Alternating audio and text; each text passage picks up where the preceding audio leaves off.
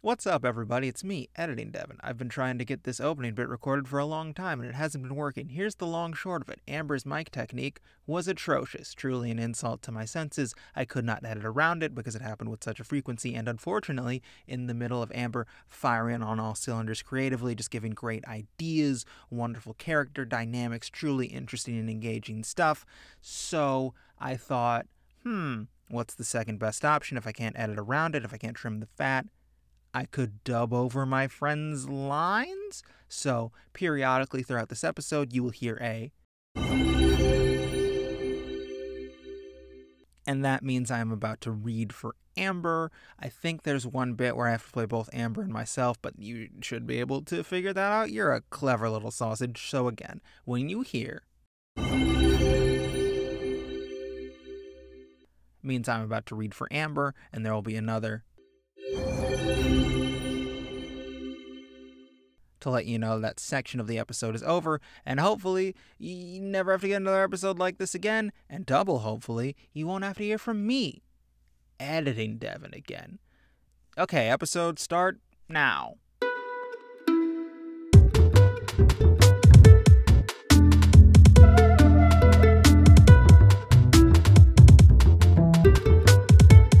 Hello everyone, before we get started today with our program tonight, I just want you to know that our program tonight is being sponsored. This is a bit unusual for us. We have a sponsored program for you tonight.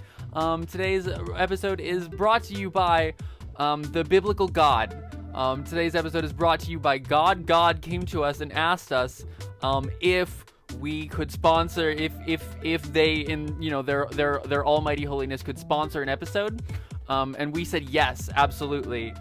They're paying us $18 for this, which is more than any other sponsor that we've ever had before. So expect some really high quality podcasting, but we will need to occasionally interrupt the podcast for like an ad break for God. I hope that's okay. I didn't run that by Devin at all. I just am announcing it here. I hope that's cool with you, Devin. You got $18? I got $18 out of this. That burning bush just told me to free the Hebrews. I'm doing this pro bono. Well, it should teach you to be a better businessman, frankly. It started out just wanting it to be pro bono, and I was like, you got anything for me there? And I got $18 out of it. So I learned to negotiate, is basically do what Donald Trump told us all to do. Hey, Jesus, could you grease the wheel? I feel like we really took a long time in this podcast. I just edited the Doctor Who one the other day, and we talked about how we hadn't been talking enough about the Nazis. So we started this out, and I'm apparently just like, Donald Trump, let's go, order the deal. Bring us back to our roots. It's very appropriate for the subject matter. When they read the thing, they know we're going to do supervillains. Remember when the autobiography of Lex Luthor was just the art of the deal? I remember that. Damn, is that true? Fuck. That's true. I think Young Justice season Outsiders. It's so weird to have Lex Luthor be a Trump stand-in and say Trump lines, but also still be Lex Luthor, because the thing about Lex Luthor is he's like a smart person, and Donald Trump is like a fucking idiot. It makes sense to me that happened. You're right. I think Lex Luthor probably not a perfect analogy, but we've been doing Trump analogies for decades. Flash cut to an episode of The Simpsons. Exactly. I meant to say Sesame Street, but Simpsons came out. I'm sorry, audience. We're a bad podcast. Speaking of the podcast, this one in question. Devin, I have a question. What's Devin, the question? What's this podcast Answer. that we're on? It's called Behind the Bastards, a podcast wherein every week we tell you the worst things about everyone from history you didn't already know about. And today we're going to be talking You've about... done this joke. Get a new joke. About Boo. Osama bin Laden's spicy fan fiction and his love affair with Tom and Jerry. That's what we're talking about, class. Take out your notes, okay? Does everyone have them? Everybody have your pen and pencil? Huh? Okay? I think listening to this podcast is just listening to Devin pretend to be Behind the Bastards, a show that I have never listened to in my life. No, I pretend that this is Tabletops and Tantrums, my up-and-coming real play show that's definitely going to come out. Can't wait for it. Everyone look forward to it. That's Tabletops and Tantrums, wherever you get your podcasts. But speaking of podcasts, this one is Original Podcast Do Not Steal, a podcast wherein every week my wonderful co-host Amber Autumn and I discuss at length your favorite intellectual properties, medias, books, short stories, concept albums, mostly TV, and we make an original character within that space. And today, I have to start by asking a question so that you feel like we're people. And so my question today, Amber, when I went over this in my head, was very long. And I went, Jesus Christ, Devin, you ask questions like Glenn Greenwald, an asshole who can go fuck himself. Shorten this up. So, Amber, here's the long short of it. I've been making OCs for quite a long time. I don't think you do it outside of this podcast. Do any of those OCs stick with you? Do you think about them after we're done recording? Or do you just abandon your children in the trash? I mean, it depends. Like, some of them stick around with me more than others. Obviously, none of us will ever forget Chip until the day that we die. I'm gonna carry Chip with me to the fucking grave and probably beyond. Chip will outlive us. And I don't know. There's a few that I think about. I think about our Dark Universe collection pretty often. I really like that episode. I really like the way that we went with it. I think the story that we told is really compelling and would be an exciting direction for the real franchise to go. And to me, the most exciting part of the podcast isn't actually the end result. It's the fucking around and making dumb jokes with my friend and talking about media that we like. So I guess I would say the answer is occasionally. How many of them do you hold on to?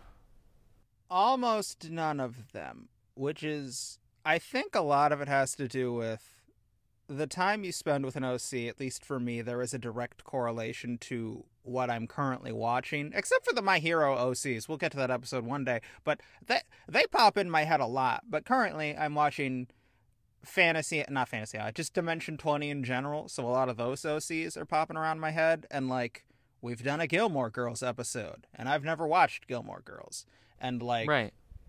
Quest for Camelot and Trigun were both things I revisited so we could do a podcast about them, so I haven't had a need to go back to them, so not often. I do think Chip the most, because we turned him into obviously. a gag. Love you, Chip. You're the best. Love you, Chip. Chip is the official OC of the Original Podcast Do Not Steal podcast. He is the lasting legacy we will leave behind. I will scream eternal with the ancients, standing beside death, despair, desire, delirium, destruction, as the third child of the endless. Shout out to you, Neil Gaiman. Wow! Fucking Chip and Bunt Jackson. I don't think I've ever laughed as hard on this podcast as I did about Bunt Jackson. Oh, God, if you hate that episode and now we're doing the bit again, because it's the same bit, it's just the name Bunt Jackson. Oh, okay. Anyway, on this week's episode of Original Podcast Do Not Steal, we're not going to be making a dumb, silly little guy. We're going to be making, like, a super fucking serious team of supervillains who are up to no good. And it's going to be really, really serious and edgy guys, because it's DC. And that's what we are doing. Yeah. So, I don't know. I imagine this episode can be a lot of me talking. I guess I'll shoot the rough concept and then I'll let you go. So, here's the thing. I am a nerd who's been reading comics for forever. And I think if you've ever read comics, you've daydreamed about making them, what you do with these specific characters. So, I know what my Justice League looks like. I know what my Legion of Doom looks like, because it's deeply tied into what my Justice League looks like. I know what my Suicide Squad looks like. I know what my Secret Six looks like. I don't know what any of those look like with the curveball of my dear friend Amber Autumn's taste, and that's why I'm interested in doing this episode wherein Amber and I make our own DC supervillain group thing. Mm-hmm. So, Amber, do you want to talk for a bit? Yeah, this will be a Devin talking episode, I imagine, so I'll try to get out what I can in the beginning. To preference, this is one where Devin and I do have a history. I've read some comics. The level of comics reader I am is that I seem like I know things about comics when I'm talking to people who don't read comics. If I'm in a room with someone who actually reads comics like you or Noah, it becomes comically obvious how little I actually know, and there are just a few trades I really care about. And moreover, I tend to be more of a Marvel girl, where you tend to be more of a DC girl. You still know more about Marvel than me, but I have some familiarity with the Spider-Man runs, and DC is a little more outside of my wheelhouse. In high school, we did do an RPG campaign. We did a tabletop game that was superhero themed.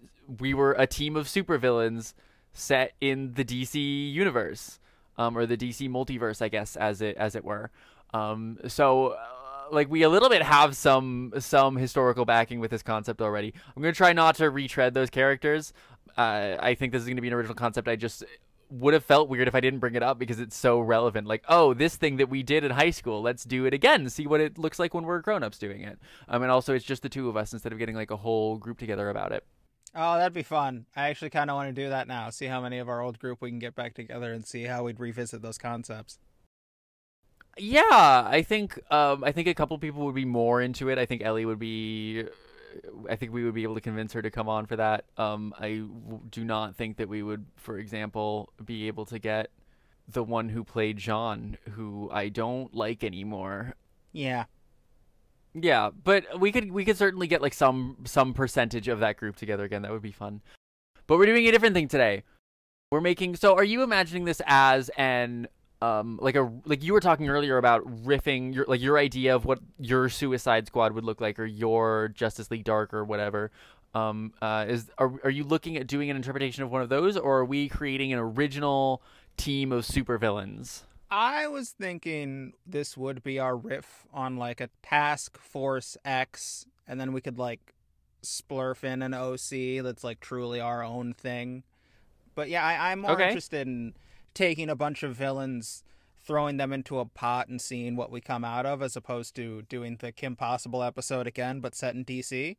So I love that concept. I don't know what Task Force X is, and I don't necessarily know that I am going to know enough DC villains in order to have a lot of interesting takes on this, but I will pull out who I can, which is to say, like a handful of Batman villains. Obviously the Flash Rogues Gallery, but that's almost cheating to bring in more than maybe one of those tops. And you do have the caveat of going, Devin, this is a villain I'm vaguely familiar with. Can you explain them? And I have a take.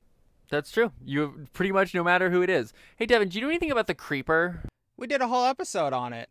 A whole episode on my favorite superhero of all time. I know more than anyone, probably. I think, like, not to be rude and insulting to people who actually write comics, but not to be like a shitty fan, but I think I know more about the Creeper than most people who end up writing for the Creeper. It's fine. But yeah, and also food for just a little bit of homework. Task Force X is just the legal government name of the Suicide Squad. It's what Amanda Walt, like the official name. Oh, okay. Suicide Squad's just the name they call themselves because they know what the game is. Great. Okay. And or it's what you call them when they have to show up on the DCAU, which is mostly for kids because you can't have a group called the Suicide Squad in your Saturday morning cartoon show. Or you can, but it would not go over well. No, it wouldn't. That's why episode of Justice League Unlimited is called Task Force X, and it's just the Suicide Squad. Two characters even die, but they couldn't call it Suicide Squad. It's why in Teen Titans they don't call him Deathstroke, they call him Slade, because the censors were like, I don't know about this Deathstroke name. Yeah, he can mentally torture a child, that's fine, but Deathstroke, what if we call him Slade? Okay, so knowing that we're doing a Suicide Squad is helpful to me, because I have seen the movies. I have seen both of the two movies and have a sense of what that means. I just want to say in advance, we got Suicide Squad 2017, and then we got The Suicide Squad 2021. So I think our movie should be Suicide Squad. I'm just getting that one out early.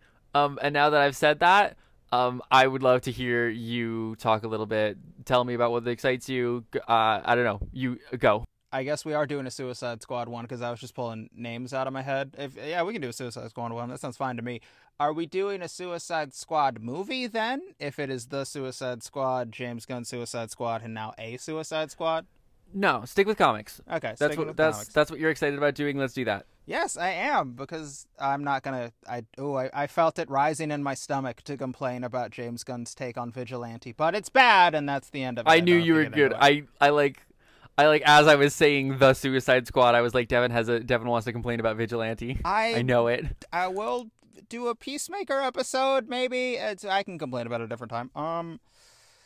What? Okay, well, the thing that appeals to me about Suicide Squad more than the political intrigue is that Suicide Squad is a book where editors won't care.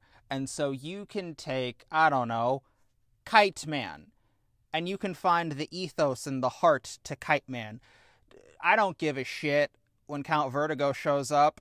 And then I read Suicide Squad, and I love Count Vertigo, and it's not always that take, but I now have a version of Count Vertigo that I like. So if we're doing specifically Suicide Squad, that's what I like about it. I like that you can take Sportsmaster. Spoilers, Sportsmaster is 100% on my Suicide Squad team. He's... Totally. My favorite thing about comics is every character who has ever existed in a mainstream superhero American comic book is one writer away from having a great run where every nerd goes, yeah, no, I get it. There's a reason to care about Condiment King. And it's in Gerard Way's run. So that's what interests me more than even, like, the dark tone, the big political stuff, the heavy themes. Like, just getting to fuck around with Dr. Light and making him interesting. That's cool to me. Sorry, I'm Googling obscure DC supervillains. Tattooed Man is just cool. What is this article talking about? That's just cool as fuck. Yeah, but he's obscure. Most people don't know. Like, if I sat you down before you Googled that, would you know who Tattoo Man is? No fucking way. Absolutely not. Exactly. Or like fucking I don't know, I'm thinking Outsiders characters, but I'm gonna assume you don't know Black Lightning has 2 kids. One of them's a lesbian. I don't even know who Black Lightning is. See, there we go. I'm gonna guess you don't know Metamorpho or Lady Metamorpho. Oh, Devin, I would say that I've had a couple of extremely intimate encounters with Lady Metamorpho. Banging Lady Metamorpho would be crazy. That would be so nuts. Oh, if you want a stupid villain, fucking Vegetable Animal Mineral Man. I actually saw that on the list. That was the first entry on the first list that comes up when you Google obscure DC villains. I fucking love you, Vegetable Animal Mineral Man. You rule. Never change. You're great. Oh, Amber, fucking, okay, you know what one we have to do, like, us specifically, we really have to throw on our Suicide Squad team? It's Snowflame. Snowflame! I forgot he's DC. This is so exciting. Abso-fucking-lutely Snowflame is on the team. Snowflame recently made a comeback. No fucking way. Shut the fuck up. Fuck you. What do you mean Snowflame made a... Okay, so let me explain to our listeners what Snowflame the deal is. He's a guy whose superpower is that he does cocaine. And then it gives him superpowers. That's the thing. Does it even give him superpowers? Does he even have superpowers, or is he just really high and energetic? It's, the generic advanced agility, superhuman strength, hubba-derp-a-derp. I think he had, like, an icy fire blast. It definitely makes his eyes glow with white flame. Okay, well, there's something at least lightly supernatural about Snowflame's cocaine. But the important thing is that he just does cocaine and then shouts, Snowflame! And sorry about everyone's ears. And it's funny. And so they did a joke about it on Atop the Fourth Wall like a decade ago, and then it became a localized joke, and now we got to put Snowflame in our team. Okay, so we've got Snowflame as our nobody joke. I'm gonna make a pick real quick. and they are not a villain. And everyone who remembers that 6-issue run will point to me and go, Devin, that's not a villain. But I will reply, screw you, alternate version. And I want to have the Heckler on my team, because he's got one of my favorite costumes, and he only ever existed for 6 issues, and then 1 issue of Justice League Unlimited, where he has a non-speaking cameo. He's just got a cool costume, and his gimmick is he's Bugs Bunny, but exists in a superhero universe, and I'm not going to get into his 6-issue thing. It was like a weird satirical Looney Tunes thing. But yeah, just take the Heckler and put him on Suicide Squad, and I'd be happy. It's weird looking through some of these, like Ratcatcher is on this list. Ratcatcher's been in a movie now. He's not, people know him now. Sort of, kind of. They know Ratcatcher III, who is an invention of James Gunn. There's only one Ratcatcher in comics, and he's a loser. So, the thing about Suicide Squad is it isn't just made of losers. We do have to have competent people. And I also think having at least one or two of the mainstays of Suicide Squad, that's pretty if you're reading a Suicide Squad book and Deadshot's not there, I am going to go, where the fuck is Floyd Lawton? Where is he? So do you have any competent hero picks you'd like to see and villain picks? I'm scrolling through. Hold on.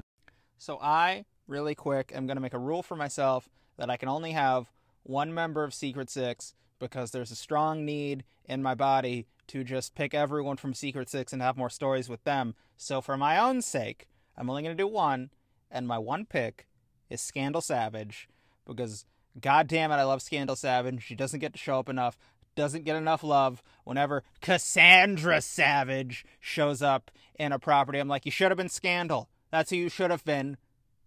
Damn it. So are there any questions I could answer that would help you, point your decision in a direction? A list of people to choose between. It genuinely is unknown unknowns. I don't know the obscure DC villains, to choose between.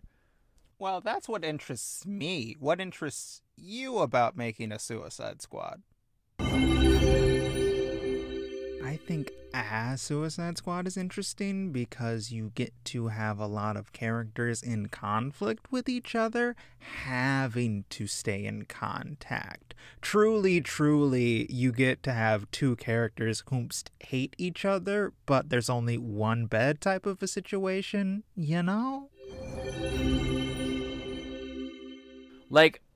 To you who have played RPGs with me and RPGs that I have run, it will not come as any particular surprise to you that I have an affinity for stories where you have one character that the rest of the group fucking hates but needs to keep them around.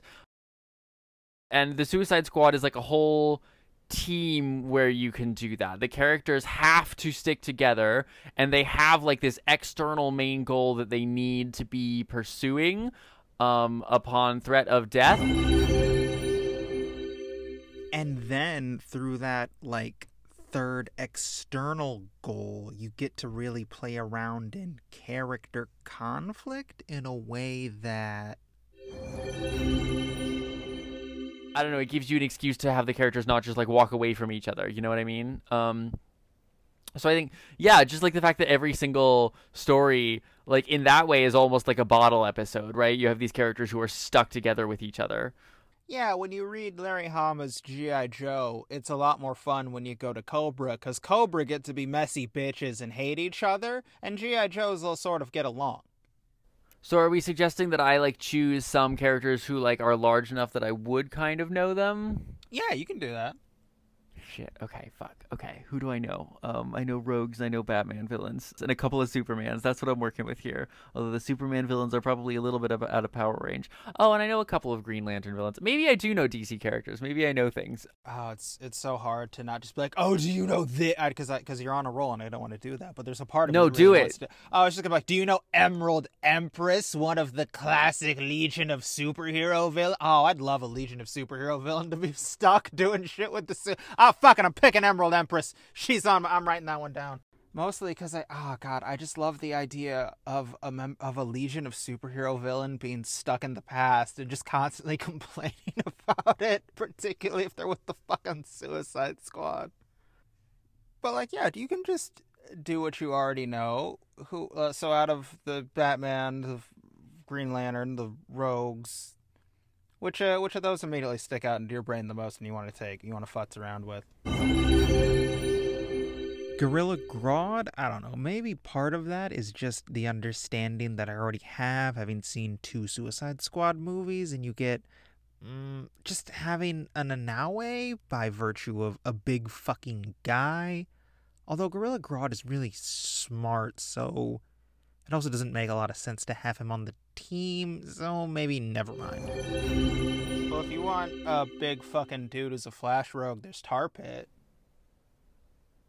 I'm Googling it. The character has been called a Clayface knockoff. That sounds perfect, actually. I would love to take a character who is often derisively called a knockoff of another character and then turn them interesting. Here's a follow-up to that. What if we have both Clayface and Tar Pit on the team, and it is through the presence of both of them that, well, part of it is that it's a joke of these are kind of the same character, but then it is by that you get to reveal the ways in which they are interestingly different, and it gives them a chance to conflict over the ways in which they are the same. Does that make sense as a route? Yeah, I like that. Okay, so my list doesn't currently exist. Yes! Fuck yeah, I got 2. I am killing it. You're doing it. You're doing great. We have the Heckler, Scandal Savage, Sportsmaster, Emerald Empress, Tar Pit, Clayface.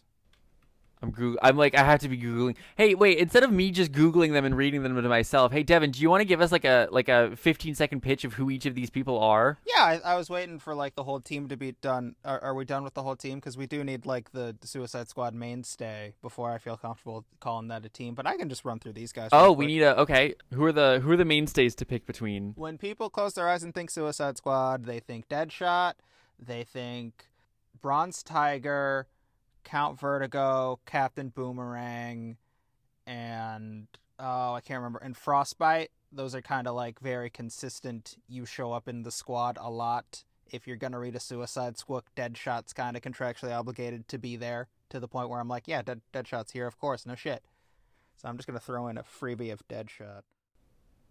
Okay, I don't know any of the characters that you listed there. Basically, like I have a rough, vague awareness of who Deadshot is, and I'm kind of bored by it, and I also have a vague idea of who Captain Boomerang is, and would be okay with that, but I have no idea like who Bronze Tiger is. Okay, so real quick, Bronze Tiger is black man who do kung fu, and he's morally conflicted about the fact that he has lost track of his no-kill code, and he is tortured by his more violent actions, but he is constantly put on the Suicide Squad, so he has no choice but to indulge in them whilst trying to retain his humanity. He's pretty rad. That's pretty fun.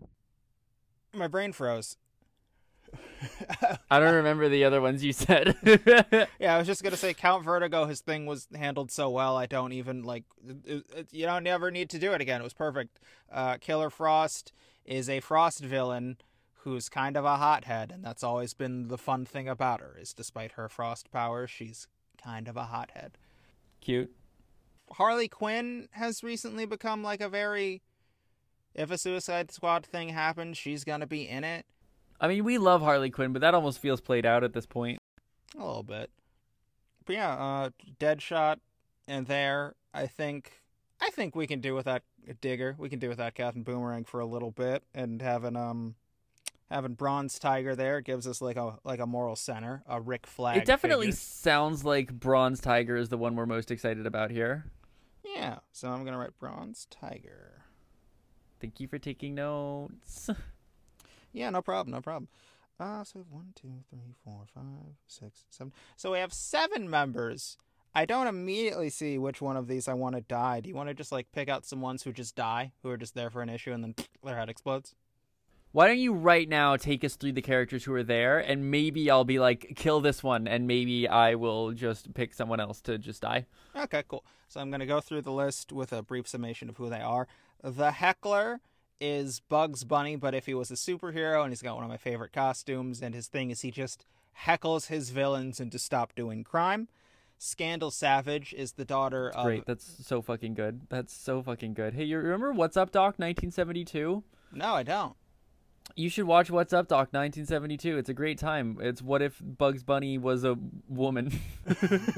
All right. It's a live action screwball comedy, and it's clearly like it's a Looney Tunes cartoon, but with different characters in live action. All right, cool. Hell yeah.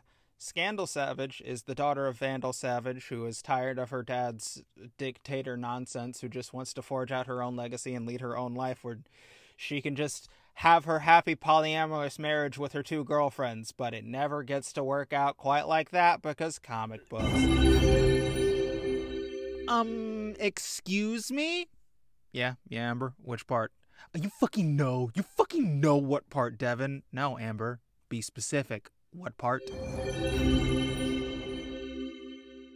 Be specific. Also, she did show up. I remember in the campaign that we played, the aforementioned DC campaign. You did have her show up. I was very excited. You were very excited that we got to have Scandal there. A lot of that campaign was me being like, and then they're gonna meet Clue Master, and then you met Clue Master, and you all went cool, and I went, God damn it, fucking. Because we're not all as much of comic nerds as you are. Yeah, it's. Man, I was young. If you're going to use the, like, character shows up and you, the DM, are the only one who's excited, that eventually has to build to a character that they all know and will be excited about because you've anti-built it, because they assume it's just going to be another fucking Clue Master, and then you did, I don't know, Lex Luthor. People know who he is. But yeah, Scandal Savage, she's a lesbian. Her girlfriend Knockout dies very early on. It's a big thing. She finds another girlfriend who she meets because her friends try to cheer her up, and they take her to a supervillain themed strip club, and she meets a girl who is dressed up as Knockout, and then eventually they go to hell, and they get Knockout back, and Knockout's like, no, I'm super down. I'm super down with the fact that you have a girlfriend, and Scandal's like, do you all want to get married? And they're like, hell yeah, that sounds fucking rad. Oh my god. So we've got Sportsmaster, who is a knockoff Slade. He is a Casey Jones, where his gimmick is all of his offense is sports-based, and he's got a really cool mask when you look at the Young Justice version of him, and he cares mostly about his reputation and not the family that he has. I was bored right up until the end there, and then I was like, oh, that's interesting. Yeah. We have Emerald Empress, who is not a character I'm super excited about. I think we'd just do our own version of an Emerald Empress because I like her power set and that she has this giant floating eyeball orb that shoots green energy blasts at you, and it's just a cool costume and a neat aesthetic, and I think we have our own take on this one. We have Tarpon and Clayface, who you picked, Deadshot, who I'm pretty sure familiar with, Bronze Tiger, who have explained. We didn't do our own OC villain, which we could do if you'd like that. And also, are you feeling like killing any of these people immediately? Okay, so yeah, you brought that up earlier, and that's also like, is that like a staple of the book? Is that like at the beginning of every run you like kill a couple people right away? Not at the beginning, but if you're writing Suicide Squad for a long time, it will be a recurring cast because some people just get enough jobs done that they get to leave, and sometimes people die. Rick Flag dies. He famously dies in the comics, and he never comes back. That's great. That rules. I love it when a character doesn't come back. Here's a picture of Vigilante, who doesn't come back because he dies at the end of his series, and I can never see the James Gunn incarnation taking that same path because, god damn it, James, just make it Wild Dog. It's way closer to what you made. Adrian Chase is never going to get to show up again. Why? It's a shame that the comics don't exist anymore now, too. Oh, yeah, that really sucks. It really sucks. It's terrible. It's terrible that I'm not reading them right now. You know, I hate it. Listen, I'm a different person, and this anger is mostly because I think it's entertaining for a show. And I'll only really be upset if they bring back Adrian Chase in the comics and he acts like the James Gunn version, because then the version I like will have been supplanted by this version that is not as good as the original one. It's like, if you like old Star-Lord who exists before the Guardians movies, you're probably upset that the new Star Wars in 616 is just the Chris Pratt version. I'd be upset, but I didn't care about Star-Lord. I didn't care about Peter Quill before I saw the movie, so, I get where it's coming from. Devin, I have a real quick logistical question. Yeah, go for it. Because I'm looking through the DC fandom wiki for supervillains and stuff, and they all have which universe they're from next to them. Is it Prime Earth with a number next to it, or what? What are we looking for here? What universe are we running around in right now? Do you want me to just pick a universe we're running around in, or do you want me to explain those to you? I mean, what? Yeah, which? Oh, Amber, you sweet summer child, please stop talking because I'm about to do a lot of it. Let me introduce you to a concept called hyper time, something that was introduced in the crossover event 0 Hour, and the idea that it predisposed was that think of continuity, think of time like a river, one flowing stream, yes? And all of the continuity hiccups, all of the Elseworlds tales, all of those little inconsistencies that nerds, fans, and editors would notice, those are all branching off, little streams that go away from the main course, and they will eventually flow back into themselves in the main timeline. That was my favorite explanation of all of this nonsense, and it was to say, it'll fix itself, don't worry about it. I don't know if it's canon anymore, but when talking about the greater whole of DC's multiverse, we need to understand that there is a pre-crisis where there were no rules on the multiverse, and it was all too big and complicated to understand, so then we have Crisis on Infinite Earths to consolidate all of those into one universe. Spoilers! They didn't keep it around for a long time. I mean, the post-crisis continuity happens for a while, but the idea that we're going to have a tight grip on the multiverse, no, that went out of the way immediately. So the post-crisis era is the one I'm familiar with, it's the one I know a lot, but even after that, there becomes New 52 and Dark Metal, and I'm pretty sure they just reconsolidated the universe again because it's DC.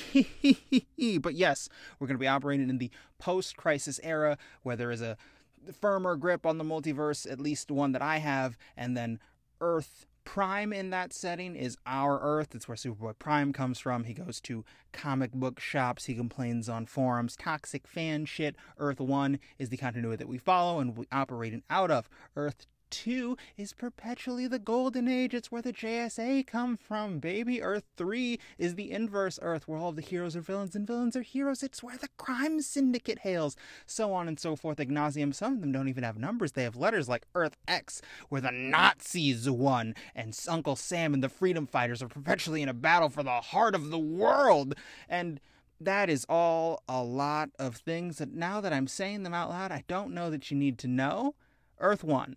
That's the world we're going to be futzing around in. Got it. In which case, please hold for a couple of clips while I click around. Oh, no, you had something. Go. I kind of want Psycho Pirate, just because I love Psycho. Okay, do you know anything about Psycho Pirate? I have literally never heard the name before. Okay, so Psycho Pirate is an emotional vampire, and he's an empath, but not in the sense where it's like, I feel what you're feeling. He can make you feel whatever he wants you to be feeling at this moment. That's hot. There was a whole thing where Bane, in order to get off his crippling addiction to Venom, just kept Psycho Pirate around, and he was constantly like, Psycho Pirate, tell me I feel okay without the Venom, and he was like, you got it, boss. That's like a really, really powerful, that's a Purple Man type deal, where it's like a power set that like sounds a little bit innocuous, but like the second you think about it for a minute, is absolutely just like the most terrifying shit in the world. Yeah. I think Psycho Pirate's here to die. I think he's there for a few issues, and then it becomes very clear after like 3 missions, like, oh, I'm operating with like back alley villains, and I can rule the world. And then Amanda Waller hits the button and his head explodes. Yeah. All right, so I'm going to put Psycho Pirate dead. All right, I have found an obscure character called Executrix, who's a femme fatale who was in a couple of comics in the 80s and never again since. All right. So that's an obscure character we could go with. I'm just like clicking at some real obscure characters. I want her to be dating Electrocutioner, and then Electrocutioner die. Electrocutioner's here to die, but I want them to be in a relationship and she has to deal with it. Okay, so are we saying that we want to have Executrix there and then keep her? Yeah, but and turn her into Electrocutioner something. dies. Okay. Electrocutioner dies. There's very little in this article explaining who this character is, which is part of the fun, I think. Like, truly, first appearance in Detective Comics 523 in February of 1983, and last appearance in April of 1985, a span of barely 2 years. Ability is martial arts, firearms, stealth, tracking. So one of those like no powers characters who's just a mercenary assassin, and she's called Executrix, and that's really all that we have for this character, which is great because she's a pre-existing character in the world, but we get to like do stuff with her. Throw her on the list. She's on it. Perfect. So we have a list here. Do we want to come up with unique twists on every one of these characters? Or do we want to say that's our Suicide Squad? Or do we want to come up with a rough dynamic for the group? I, at the very least, want to come up with what to decide what our take on Electrocutrix is. She's so blank. What do we do with her?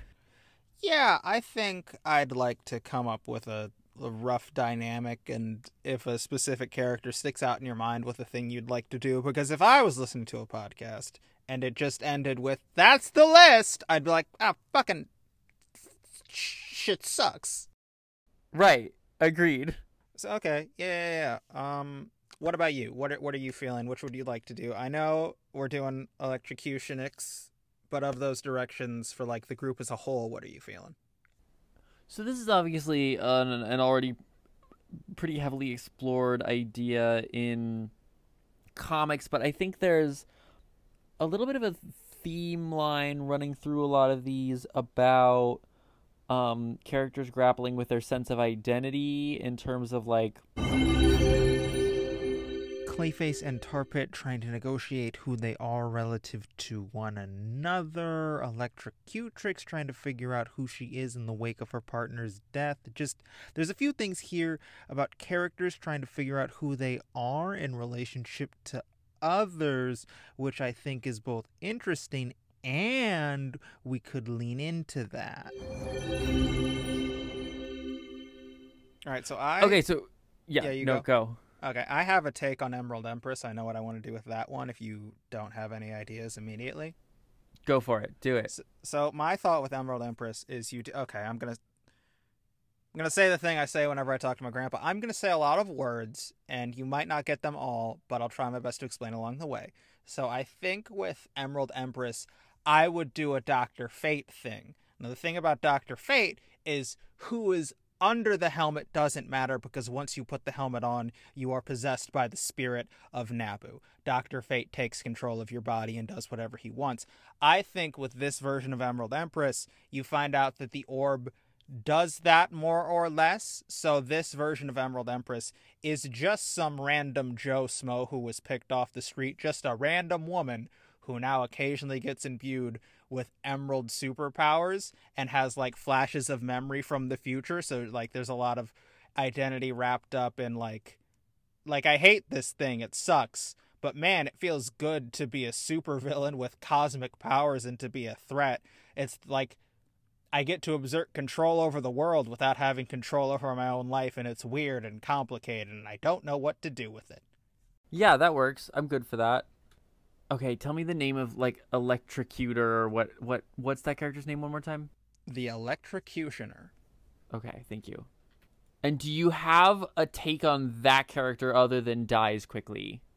I could come up one if pressed for it. I think you don't need to. I might have one if you don't. Okay, yeah, then I'm curious what yours is. Okay, let me give you this pitch. I already observed earlier that this is a set of characters who are maybe trying to find identities within like their relations in the groups, and I don't necessarily want to like do a big detailed take on every single character here. But as far as group dynamic, here's my thought. It seems to me that Bronze Tiger is the like obvious implicit leader of this group. It seems to me that Bronze Tiger is like the one who just like around this group naturally wants to be in the leading role, which is why I think maybe it's interesting if we say that Bronze Tiger is really making an intentional effort not to fill in that role. And so, in the like sort of vacuum that's left by that space, the next person that everybody turns to in order to be the leader is the Electrocutioner. And so when you have this character die, like you really set this character up to be like the protagonist. You pull a Ned Stark with it. You give the character like main character point of view energy. You give him like the thought bubbles, right? You tell the story from his perspective for the first, like maybe the first couple of issues before he dies. And then much of the rest of the story, like probably that death happens like mid-mission, right? When they're somewhere dangerous, far away from everybody, and the characters have like just started to get into a position where they're comfortable with that. And much of the story that fans out from that is in the aftershock of that. So you have Executrix dealing with that on a personal level, and definitely not wanting to listen to anyone else who wants to take that place. You have Bronze Tiger, who like is the next person who intuitively feels like they want to be the person in the lead role, having to like be the person to really downplay that. You have Emerald Empress, who is probably the most high-powered of the group, but doesn't necessarily know how to deal with that yet, so maybe could make a bid for leadership, but doesn't have the social standing in the group to pull that off. Clayface and Tar Pit can directly compete with each other for the position. All of this gives the Heckler lots of material to work with. Just wants to take the piss out of everyone vying for that spot. I could go on, keep going, but does that angle work? Yeah, I like that. Because my pitch for Electrocutioner was going to be some type of relationship with Bronze Tiger, because Electrocutioner's thing is he's the villain who justifies his murder with like a moral high ground. I'm doing a public service because these people deserve to die is his deal. So couple that to Bronze Tiger, I think it just makes a lot of sense. And again, he's our character to kill, so not just having it be a useless death, not just having it be a raise the stakes, all of our characters could die, but having the fallout of that be the story going forward. I love that. Yeah, it's the Suicide Squad thing, but it's like not just a cheap kill someone for no reason, for shock value, etc. I'm just gonna throw this one out there. I think the leader ends up being Scandal Savage. That's just it's just what I'm gonna say, because of the list of people we have here, Scandal's the most competent, and she already led Secret Six, so she knows what she's doing. It ends with Scandal getting the thing. I agree, and I think she's sort of the black sheep winner, where you kind of try to make it so that people don't expect her to end up in the lead, and then she does. Yes. Yeah, that feels good. Are there any like specific dynamics you'd like to get into? Because we have like an overall vibe, but like, yeah, just like do a few quick pair-offs. Sure. I think I see something with Sportsmaster and what's the Dominatrix's one's name again? Executrix. Yeah, I see something there between those two.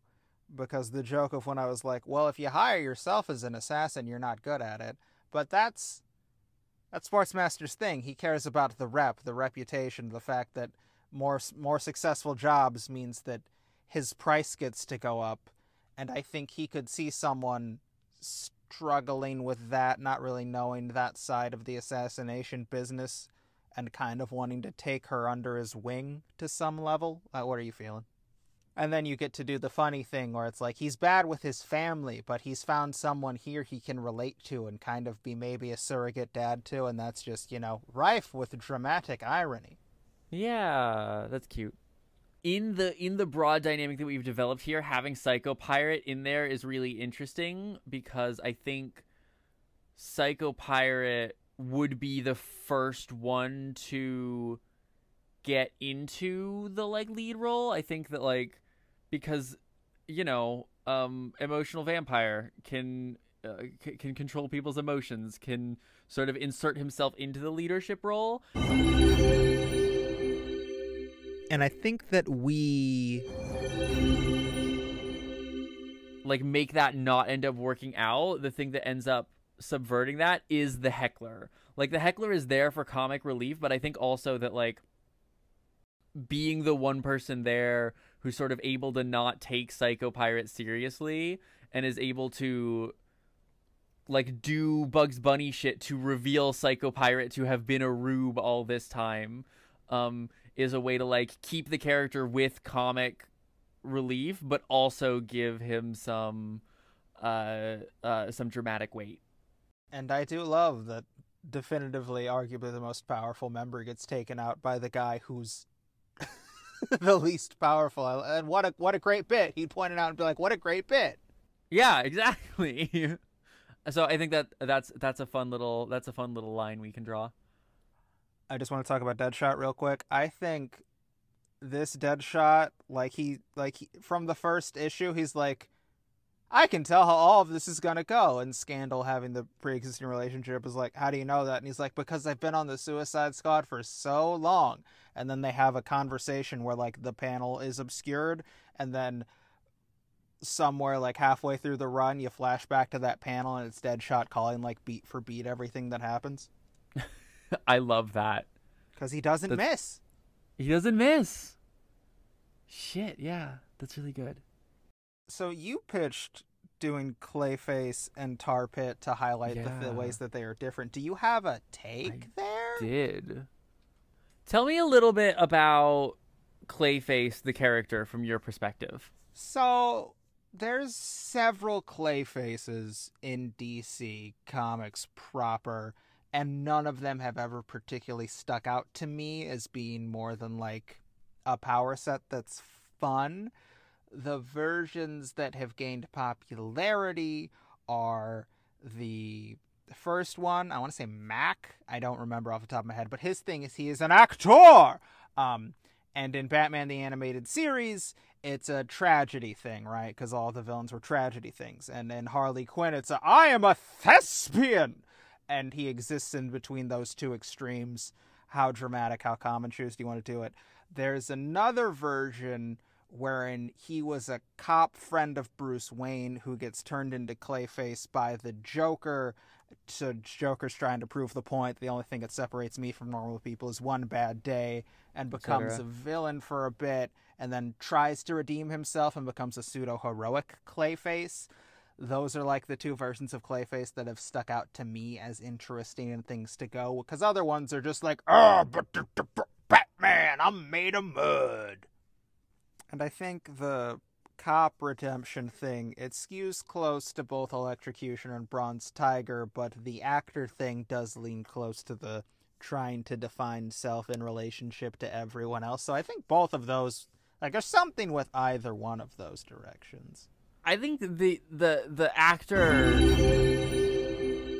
Yeah, the actor part is more interesting to me, and I think it fills a role in the group that no one else is really doing. Getting to have Clayface, not just mold his body, but his sense of self and identity around whatever is needed at the moment. And I think...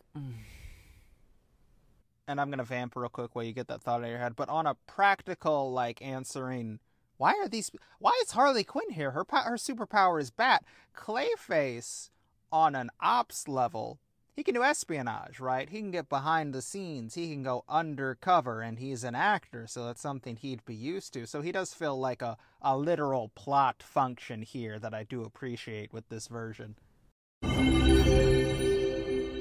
Tar Pit can't do that, right? Like, he can't disguise himself in the same way Clayface can. Nah, he's just a tar monster who can melt things. So the first place then that my mind wants to go is that like we give him substantially more physical prowess than Clayface, but also like very clearly an insane amount of jealousy for him.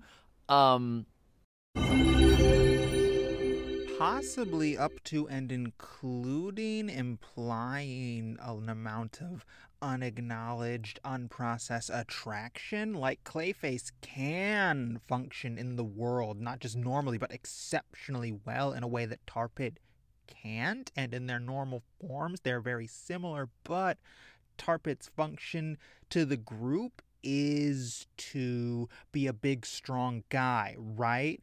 Who can do a tar power, but I think that we can have Tar Pit like have some sense of like performativity as well. Maybe our version of Tar Pit is a singer, or was also an actor at some point and has like a point of connection that he can no longer utilize. And I think that you have Tar Pit have a new set of skills and relationships that he is completely failing to utilize because he's trying to capture the thing that Clayface has and prove that he's as good at doing those things, even though the thing that he's good at doing is clearly something else. I think there's a couple of interesting directions we could go here. We could either make Clayface jealous back and have them both sort of wish they were in the other one's position, give Tar Pit something for Clayface to be envious of, or you can go the tragedy route and have Clayface like not really think about Tar Pit at all. You give Clayface some like fully unrelated drama that he has going on, and it's like fully just like a one-way sort of pining situation. Damn, I like both of those directions. And this is another thing where like you come from the top down, I come from the top up. But I have an idea for a scene. Can I just pitch it at you real quick? Please, yeah. Okay. So it would be like the final issue where Clayface and Tar Pit are here, like they're gonna leave or die next issue. But it's like the combination, right? They're finally on the same page, and Tar Pit's like, man, do you know what I miss about being human?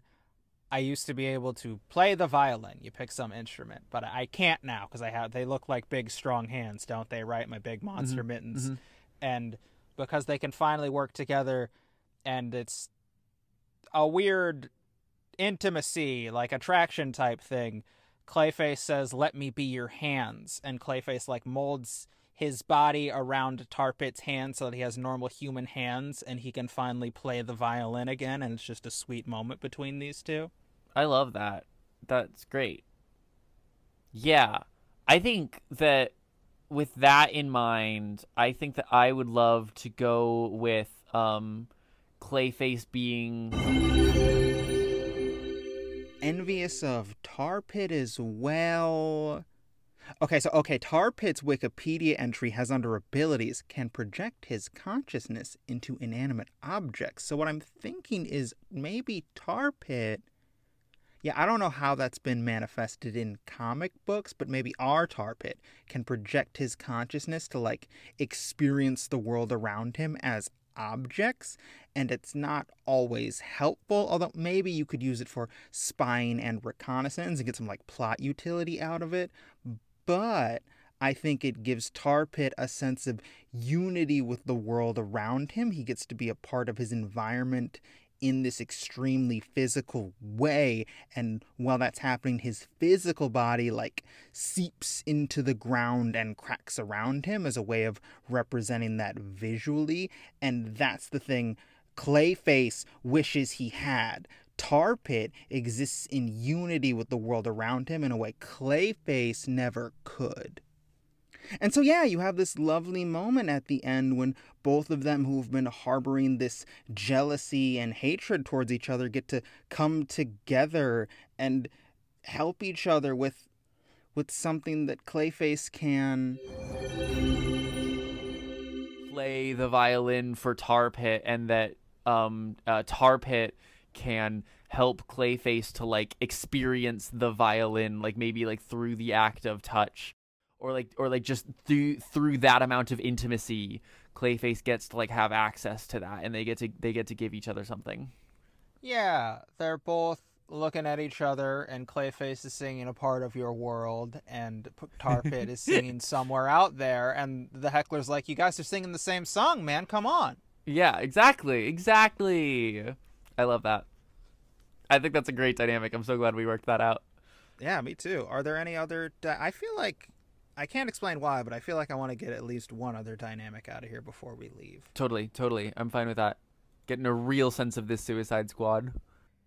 So, I think I want to, like, make it specific to Scandal Savage and Emerald Empress, but I also feel like if we're making a group wherein people are trying to define themselves in relation to other people, no one's gonna know how to do that better than Scandal Savage, who, despite going her own way, still carries her dad's last name, right?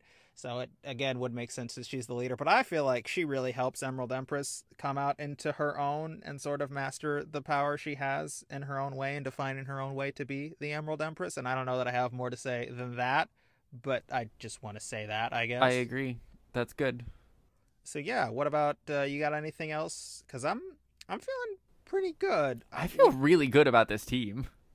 Yeah, I like this take. I like this take on the Suicide Squad. I like these guys as a group. I think, we asked the question, how often do you stick with these? And I think this is going to be one I stick with. I think that they should hire us. I think they should write this team. Or, you don't have to pay us for it. Like, honestly, if they just show up in comics, listen, we're not going to, it's fine. You just put them in your comics. Just do this. And also throw in Dr. Destiny. We're way too late in the episode for me to do anything with him, but he's one of my favorite villains, so I'm just going to shout out Dr. Destiny real quick. Love you, Dr. Destiny. Sick costume, sick power set. Let's do one fun fact apiece. Okay, so my dumb fun fact for the heckler is the issue, issue number 12, Everything's a Joke, and it's just about his origin story, is you do the thing where he's performing stand-up and it's oh, he's a failed comedian, and he goes, and right there, that's exactly what I wanted to do, and someone heckles him, and it's just one of those comedian destroys heckler, and he goes, and I realized I was on the wrong side of the mic. I just wanted to be an asshole forever. And you see him sewing a costume and just talking shit. Okay, Scandal Savage, she plays D&D. That's my fun fact. That's great. For her. I feel like a lesbian in a polyamorous relationship, she probably plays Dungeons and Dragons. Sportsmaster. I have two for Sportsmaster. So Sportsmaster has that conservative dad energy, but he's trying to get terms, and it's you fucking God, you were born another time, but you're trying, Sportsmaster, we see you. And also Sportsmaster, he's constantly trying to impress Heckler with his dad jokes. Does it work? I think it's a Data from Star Trek thing where he finally gets one, and he's oh yeah, finally, Jesus, I did it, I can die happy, and then sniped, he's taken out immediately because Suicide Squad reminds you that life isn't fair. Emerald Empress hates the color green. She fucking hates it. It's her least favorite color. She complains about it as soon as she comes out of the Emerald Empress form. That's such a good joke. The one thing Tar Pit likes about being a Tar Pit monster is he doesn't have to eat food. There's just a new way his body consumes and makes energy, and he's no, it's fucking rad, man. I don't have to worry about food. I don't get the munchies. Are you hungry at 6 o'clock in the morning? I'm not ever anymore. I'm eating right now. This version of Clayface is a thespian who cares and is constantly making references to fucking classic plays, and will be yeah, I know why it's called an 11 o'clock number, because by that time, watching the play, it is 11 o'clock and the audience is getting a little tired, and so you need something to pick them back up. He really cares about the art, and he wants to talk about it. Deadshot's the best, and he gets not a lot to do, and in the letters page, they're why doesn't Deadshot get a lot to do? And you're because he's Deadshot, and he's had the, you already know. I don't need to do it. He rules. Bronze Tiger loves kung fu movies, all of them, even the bad ones. He just fucking loves it. Psycho Pirate. This one's stupid and it just came to me right now. Psycho Pirate doesn't know, but his ultimate enemy was always the heckler, because the heckler has 1,000 troll accounts, and so every time Psycho Pirate posts, there's just one specific troll, and you constantly see the heckler on his phone, and that's the reveal. Yep. Electronatrix. Oh, I want to say she has a crush on, like, some superhero. I'm just going to say has a crush on some superhero, and some writer who isn't me will pick it. Didn't her partner just die? Yeah, but you can, like, it's like a bit before that. Like she's joking, like, when we get out of here, I'm gonna leave you for X, and he's like, yeah, but we're villains. That could never work. Whatever. It's Booster Gold. She wants to fuck Booster Gold. Electrocutioner has that, like, swashbuckler mustache, and he's so proud of it. He's so content with his swashbuckling mustache. All right, and those are my fun facts. Incredible. I think for my fun fact, I want there to be an initiative coming not from the squad, but from someone in charge, that there's this real push going for merchandising, trying to get Suicide Squad merchandise. And so, like, someone's pushing all this merch on the team, and it's a running gag that all of the merch is terrible, but it keeps coming up in relative and helpful situations. But you don't want it to, because, again, it is bad. I super love the idea that Amanda Waller's constantly like, we're a covert team. We cannot sell merch. And then Heckler walks in with, like, the fucking just horrible itchy T where, like, every letter is a different font in Suicide Squad. And he's like, what do you mean? Yeah. Okay. I lied to you. It's me again, editing Devin. I am back. So here's the thing. The closer for this episode was bad. That's not fair. I'm just cranky. It was fine. Good, even. It was just Amber was being actively loud as opposed to her passively loud. And I, too, was being loud. And editing it was hurting my ears. So I'm not going to. Pertinent information. Amber says that this is one of her favorite episodes in a good long time. It was a callback to Amber's cold open about the podcast being brought to you by God, but now it's a callback to the opening where I said you wouldn't hear from editing Devin again. Oh my God, synchronicity. Ending bits. Join us next week when Devin tries in vain to get us to talk about professional wrestling, but we actually talk about Calvin and Hobbes in an episode that's normal. Not this format. Let me know down in the comments section if you like this format, because hopefully never have to do it again. I will try everything with my power to monetize our friendship. I had a good tie-in about how it's a futile quest, just like the Suicide Squad are trapped in a futile quest to exert control and autonomy over their lives while they are in a system that only seeks to use and abuse them. That's the episode. And play the outro music. Play it now. Talk me out. Episode's over. Goodbye. Go home, everyone.